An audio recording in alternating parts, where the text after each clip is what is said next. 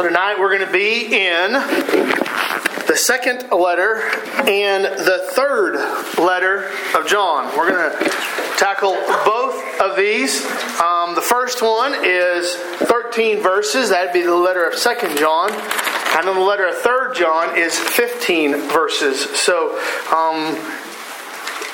as long as you don't talk very much, we should be able to get through all of them in one evening. So we have been, as I've said so many times, been walking through, starting in Genesis, and we're going to go all the way through Revelation, but we're going to walk through each book of the Bible and just talk about who wrote it, who they wrote it to, when they wrote it, and maybe some big highlights about what the book is about, or maybe why it matters to us. So we are here. There's 27 books in the New Testament, and 2nd John is 24 out of the 27. And so after tonight, Lord willing, we'll have Jude and Revelation, and then we'll move on to the next iteration of study. But we have just been trying to go through and say this is what the Bible is, and this is what the Bible has for us. So similar to 1 John, which is where we were at last Wednesday night, we said that 1 John, 2nd John, 3rd John, and what else is written by John?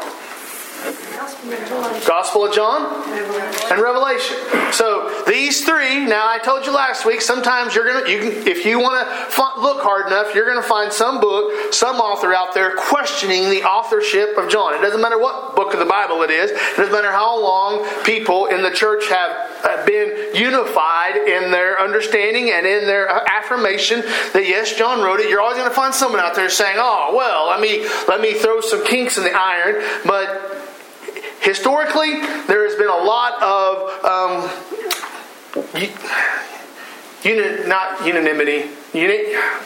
a lot of consension that John is the author, not only of the Gospel of John, not only the Revelation, but 1st, 2nd, 3rd, and John. He's one of the apostles of Jesus Christ, probably one of the youngest ones that was called during the ministry of Jesus. Most people think that 1st John, 2nd John, and 3rd John, he was probably, during the time of writing this, he was probably down around the area of Ephesus, and he's probably writing this there towards the latter end of his life. Most scholars will date these two letters as being somewhere 90 to 95 AD. So if Jesus called him to ministry, let's say around 30 AD, and let's say he was a teenager, or maybe he was 20 years old at that time, and now you fast forward 60 years, and so now he is considered one of the elder men in the church. He has a lot of experience, a lot of time, and so now he's writing it towards the ends of his life. And 1st John was kind of giving us an idea. This is how you test yourself to see if you're living the faithful Christian life. Well, then you get to the 2nd letter of John and even the 3rd letter of John, and addressing it, instead of addressing it to the church at large, he starts to address it to a particular group of people. So if you see there in 2nd John, and verse 1, it says, the elder, talking about himself, to the elect lady and her children. And we've got to be careful sometimes when you come into a letter like this. It's only 13 verses. You will have people that will start adding to. They'll start trying to fill in all the blanks that we have when we read through this letter. Sometimes you get to the end of the letter, 13 verses, and you're like, well, there's a lot of questions I have. And there's always going to be someone that's going to come along and say, well, we think this and we think that. The same way that comes to, well, who is John writing to? It says, to the elect lady and her children. And so you'll have some biblical scholars that will say that there was a particular woman in the church that he was writing to, that maybe this woman had written him a letter asking questions about the Christian faith and about the Christian walk. Some people have said that he was, when he talks about the elect lady, he's talking about the church, because the church is known as the bride of Christ. And so when he talks about the elect lady and her children, he's talking about the church and the members of the church.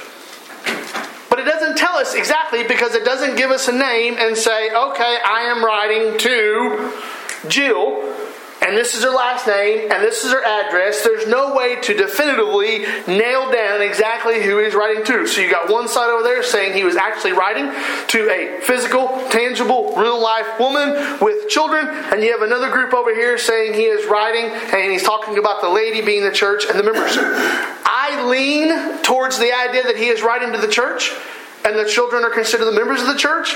That's where I lean. Now, if you're like, well, how far are you leaning? I don't think it impacts the message of the letter either way. So if you're like, well, I'm not there, fine. We can have differences of opinions. We're not going to divide over this. It's just a matter of opinion at this point because we don't know exactly who, whether he's writing to the church or whether he's writing to a woman.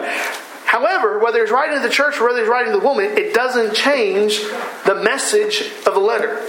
The content of the letter, the principles of the letter are still true regardless of whether it was the church at large or a particular woman. He's still going to give the same instruction.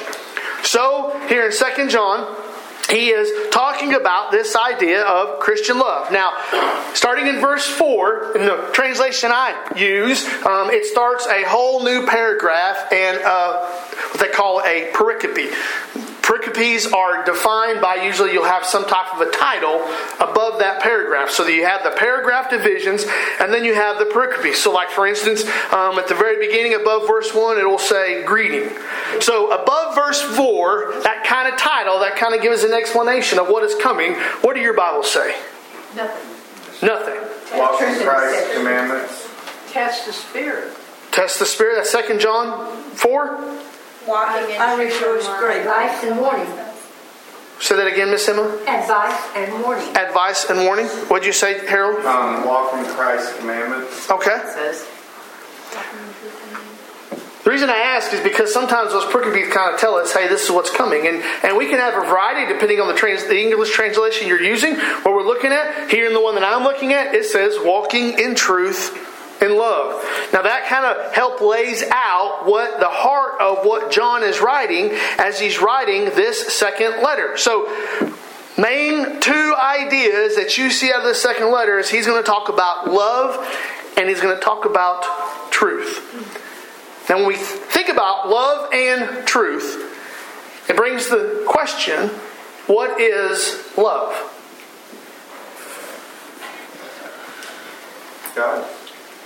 God.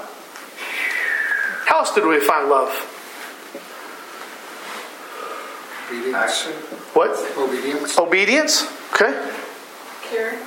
Caring. Passionate. Unselfish.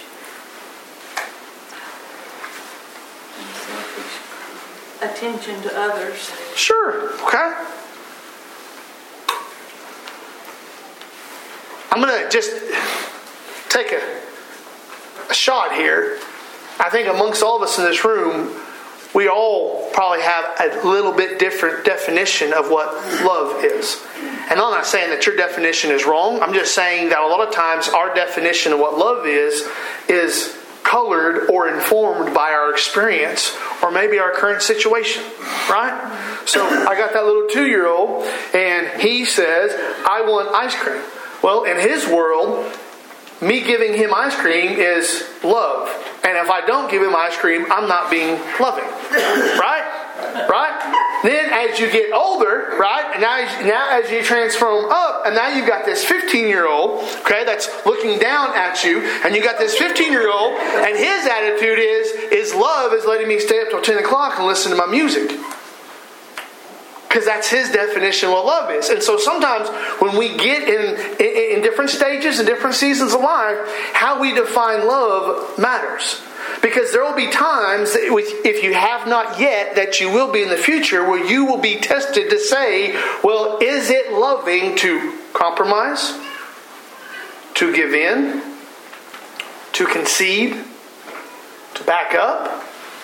To speak up? I mean, there's all kinds of questions about what is love, or even how do we define love. And so you see there in verse 6, John writes and he says, and this is love, that we walk according to his commandments. So he's talking about this idea that we should love. This is the commandment, just as you've heard from the beginning, so that you should walk in it. So he's saying, hey, this idea, if we're going to be obedient to what God has told us to do, we have to love people. That takes us back to like John 13 and 34. He says, a new commandment I give to you, that you love one another. Just as I have loved you, you also are to love one another. By this, all people know that you are my disciples if you have love for one another. So it's a theme that John has used, not just in his gospel, but he used the same definition or the same idea in 1 John. But he's going to say, hey, part of this Christian life is that you have love for other people. And not just that you have it, but you express it and you live out this love for other people. The danger is that our culture has a twisted way of corrupting what love is. And corrupting what is loving and what is not loving. And we're in a stage in our society, and not a new stage, but we're in a stage in our society that if you don't affirm my feelings and my emotions and my thoughts, regardless of if they're right or wrong, if you don't affirm me, you're being unloving. If you don't agree with me, you're being unloving. If you don't allow me to do what I think is best for me, you're being unloving. And we might think, well, that's just a temporary thing. That's just a blip on the radar. I don't think it's going away anytime soon. And it's something that we're going to have to ask the question, well then how do we define and how do we love as God has commanded us to love? So he gives us this explanation. And he says, okay, why does it matter how we love? Well, he said up in verse 4, I rejoice greatly to find some of your children walking in the truth, just as we were commanded by the Father. So he says this idea of love is connected with truth. Now, how do we define what is true? God. What God says? Okay. His word. His word. Scientific method. Do we use the scientific method? Jesus said, I am the way, the truth, and the life. So Jesus is true. Yeah, that's good. And that's one of the challenges that we're faced with. Because God's word says this, and the word of the world says this. And so many times we trying to walk out obedience to the word of God, but then also be a light in the world, we find ourselves in a point of conflict and a point of tension, because the world says, if you're going to love me, you've got to do this. And we're saying we can't do that because that is wrong and that is not true. And yet the world says that is what is loving. Where are you going? I have blue nose. Okay. So we have to ask ourselves a question. What is true? So he says there in verse 4, I rejoice that you're walking in the truth. Now, why does it matter? Well, he says in verse 7, for many deceivers have gone out into the world, those who do not confess the coming of Jesus Christ in the flesh. Such a one is a deceiver and the Antichrist. Watch yourselves so that you may not lose what we have worked for, but may win a full reward. Everyone who goes on ahead and does not abide in the teaching of Christ does not have God. Whoever abides in the teaching has both the Father and the Son. What I hope that you'll see out of just this little short letter is the importance that John gives us when it comes to truth and when it comes to love. If I was to distill this down and just kind of boil this down, John is saying, you do not have truth without love, and you do not have love without truth. And we are being expected and we are being pressured in this world today to say, abandon truth and love according to the definitions and the standards of the world. Now, let me ask you another question. Which is more important? Truth or love? They're married. Truth. Why? No, God says He does not change. Okay. So His truth does not change. Okay. So that should take us to love. Sure. Okay. You think the same thing, Granny? Okay. If you love something or someone, you tell them the truth. They're married. They go together. Agape love will keep you loving the way God loves. Okay. Anybody else have a different opinion? Which is more important, truth or love?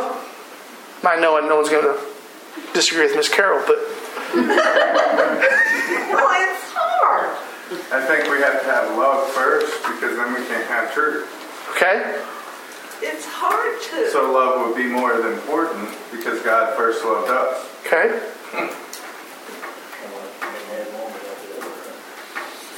Okay. It's a trap.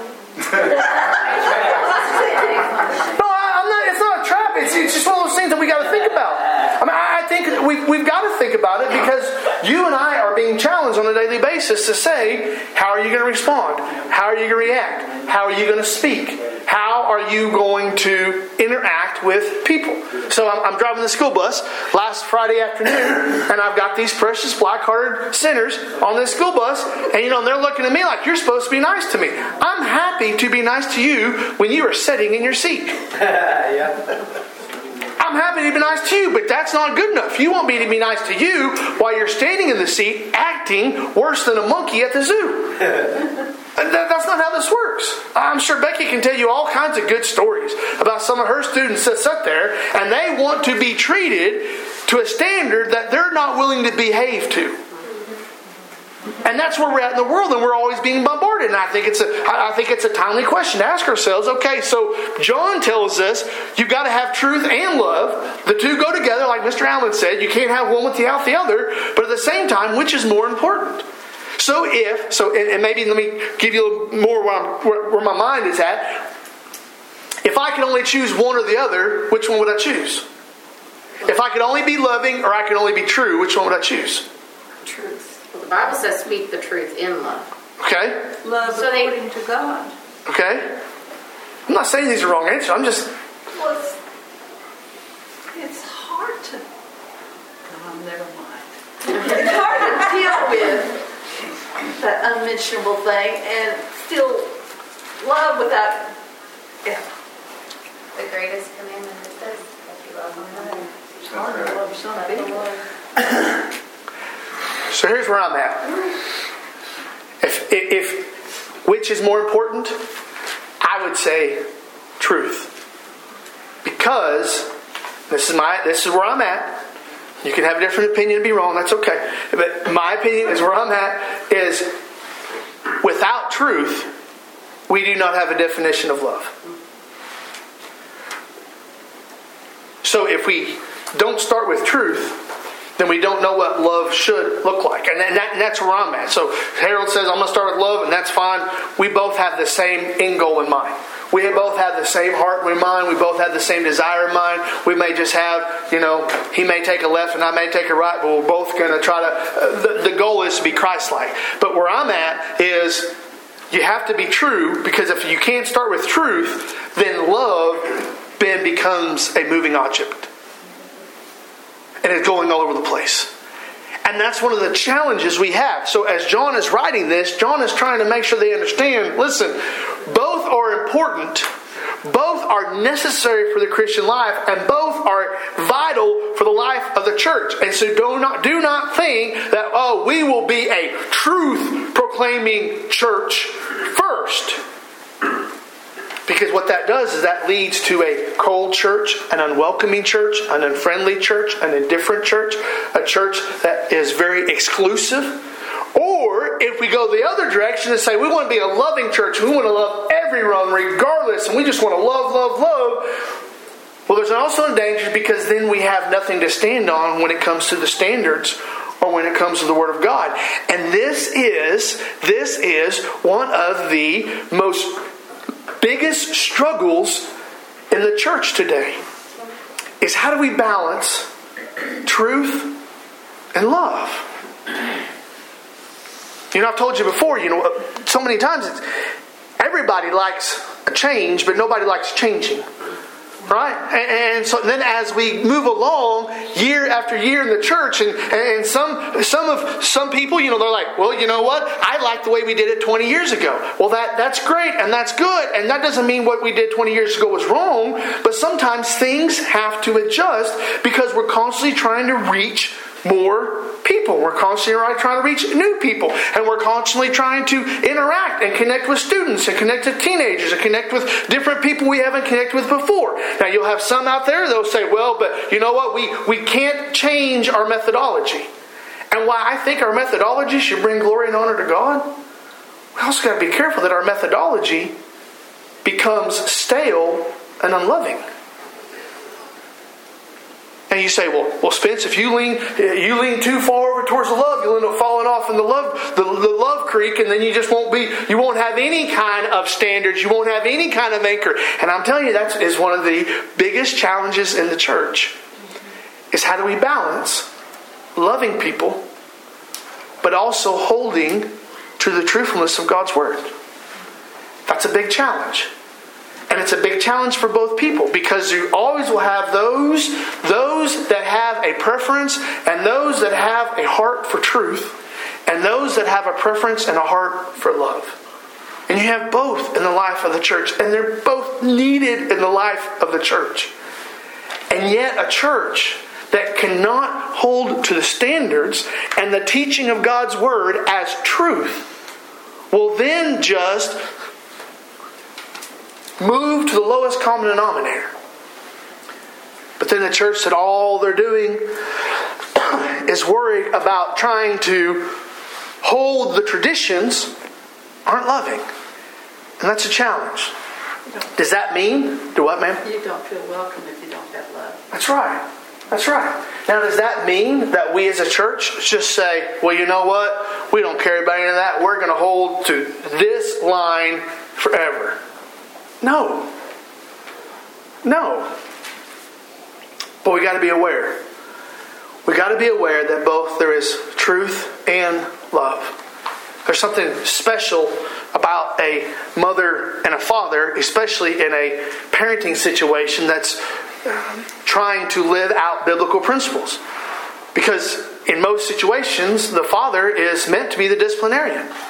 The mother is meant to be the nurturer. And I realize you're like, well, this other couple... I'm just saying, biblically speaking, the husband is meant to be the disciplinarian. The wife is meant to be the nurturer. That means that when little Johnny messes up, Daddy makes sure and helps him out with a little bit of extra attention, and Mother is there to help wipe away the tears. There's both and that is there in that dynamic. So just as much as it's a struggle in the church, it's also a struggle in our lives today to find that balance or that rhythm between love and truth. That's a challenge. So John, here in 2 John, he acknowledges it and he says, hey, this is a challenge. Not to say, oh, you know what, just forget about it. Or not to say, oh, it's not a big deal. But John wants to make sure that you understand that, hey, both of these are important and both of these are necessary. And it's something that I think that you and I could ponder on, meditate on, think about for a long time, about how do we find a rhythm? How do we find a balance? How do we do this? And if one of you all figures it out, I would love to learn from you, because it's a challenge. It's a challenge. Now let's go to 3 John. 3 John. All right, so he was writing in 2 John to the elect lady and her children. Now in 3 John, he is writing to somebody more specific. He says there in 3 John, verse 1, the elder, talking about himself, to the beloved Gaius. Gaius, you may pronounce it differently. That's fine. He knows how to pronounce his own name. Gaius. So he's writing to a particular guy.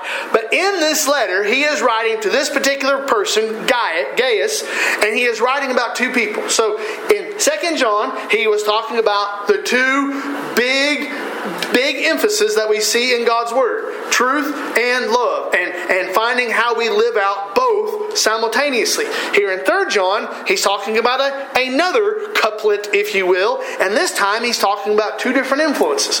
Two different influences that were there present in the life of the church that he wants to warn them about, that he wants to give them instruction about. And by extension, I want you to see that these same influences, at least those influential types, are still relevant today. So, he talks about in verse 1, whom I love in truth. That is verse 1. And then you get down to verse 9. He says, I have written something to the church, but Diotrephes, who likes to put himself first, does not acknowledge our authority. So if I come, I will bring up what he is doing, talking wicked nonsense against us, and not content with that, he refuses to welcome the brothers and also stops those who wants to put them out of the church. So the first influence that he points out is Diotrephes. And he says this guy is a bad influence. This guy is not doing the things of God. This guy is in the church, but he's also influencing the church to act in ways that are contrary to God's word. That's what he says in verse 10. He refuses to welcome the brothers. Also wants to stop those who want to and puts them out of the church. So he is there actively trying to steer the church in the wrong direction. But then he gives us a second picture. Verse 11. No. Verse 12. Demetrius has received a good testimony from everyone and from the truth itself. We also add our testimony. You knew that our testimony is true. So he says, you've got two main influences in the church. You have Diotrephes and you have Demetrius. Diotrephes is bad, not pursuing the things of God, not pursuing truth, is influencing people in a wrong direction. And then you have Demetrius. He is good. He has a good reputation. He loves the Lord, and he is trying to influence people in the right direction. So here in 3 John, he says you have these two influences that are both active in the life of the church. So how do we know the difference between the two voices? Or between the two influences? How do we know the difference between someone that is pursuing their own interest versus someone that is pursuing God's interest? I think through our obedience, God gives us a discernment to discern. Okay? By the fruit. By the fruit? Okay? Now we're not supposed to be judgmental though. Fruit is fruit. Some's rotten, some's not. So Okay. the smell. From the smell? Yeah. Okay? So you're not being judgmental, you're just being observant? Is that what you're trying to get at? Yeah. Okay? So you're just observing? Is what they say in line with God's word, or doesn't it? Right. Yeah. Okay? Do you think those two voices are still present in the church today?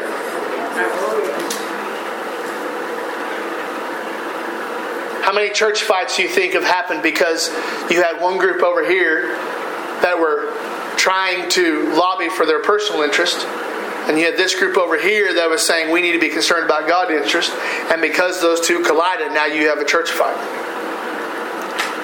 Or how many times do you see people get out of the church either because they saw and didn't like the self-interest going on in the church, or because they came into the church with their own self-interest and didn't get satisfied, and so now they're gone?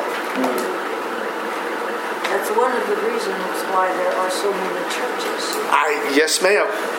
We don't like this, so we'll go start our own.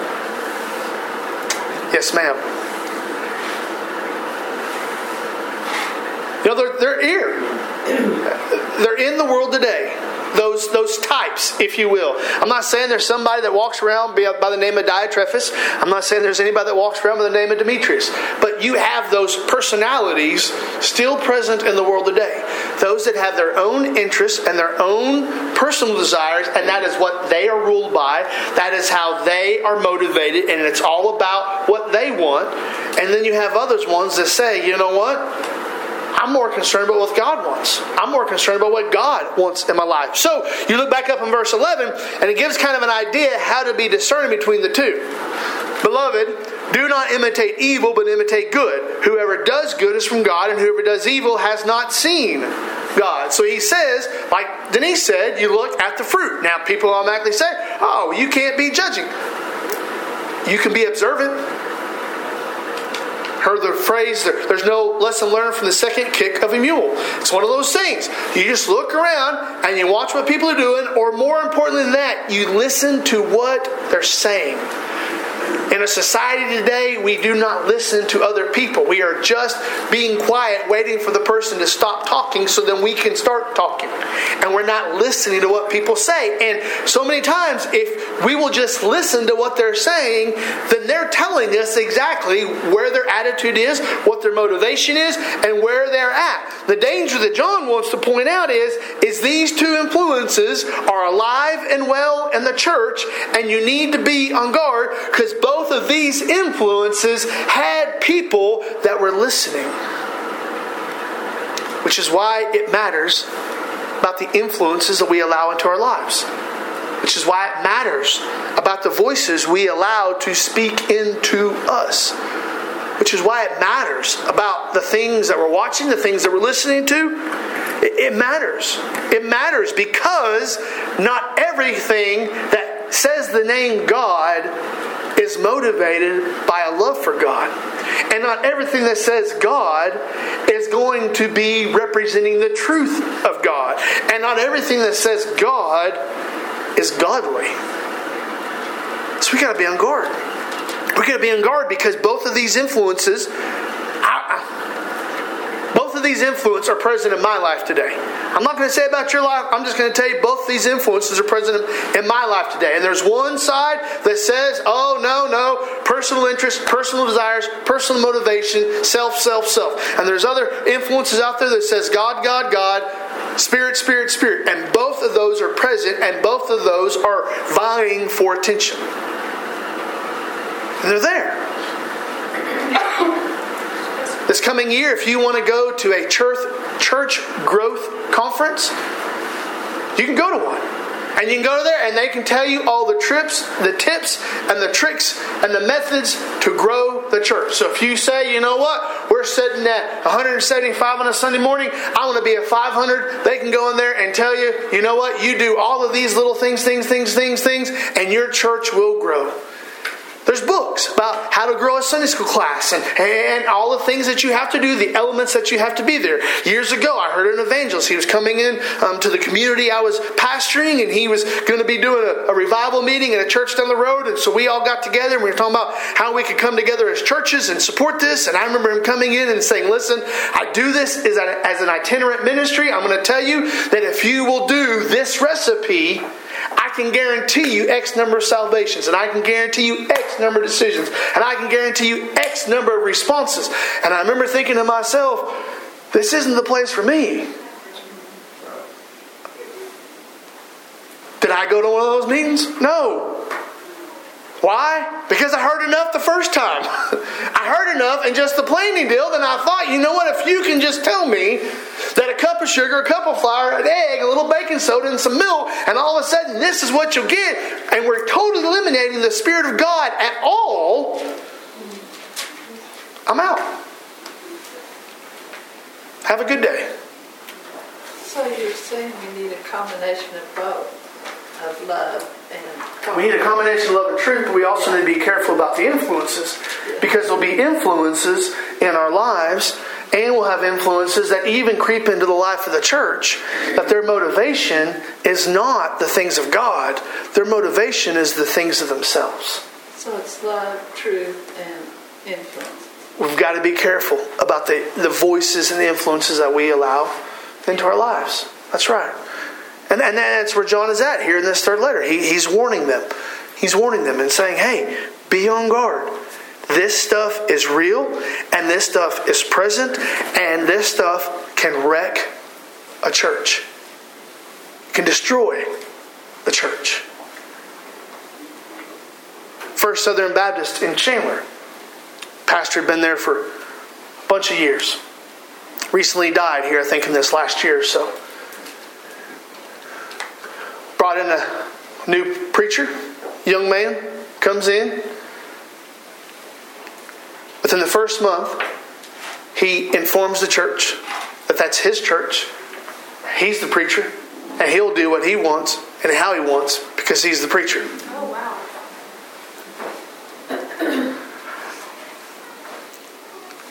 It's not a good example. That's not a good influence. That's not a good motivation. Now, maybe that young man will learn. Maybe that young man will get some wisdom. Maybe that young man will get knocked on the head a few times at some deacon's meeting, and maybe he'll come around. I don't know. But we've got to be careful.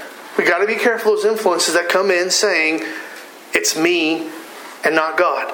So that is what 3 John is addressing, is being careful.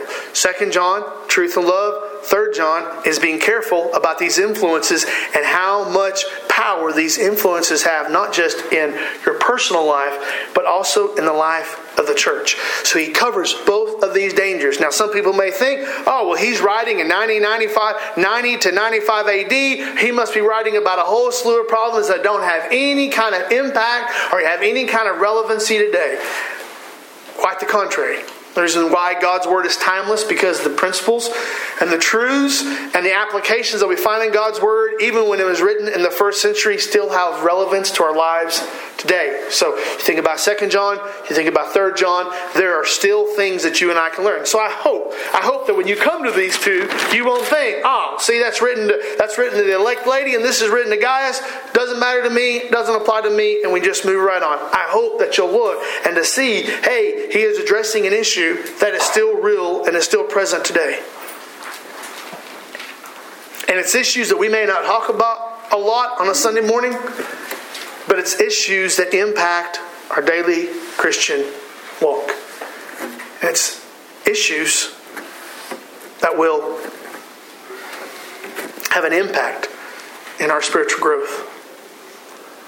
It will have an impact in the effectiveness of the ministry of this church. It will have an impact in what we say, what we do, and how we respond. Other questions?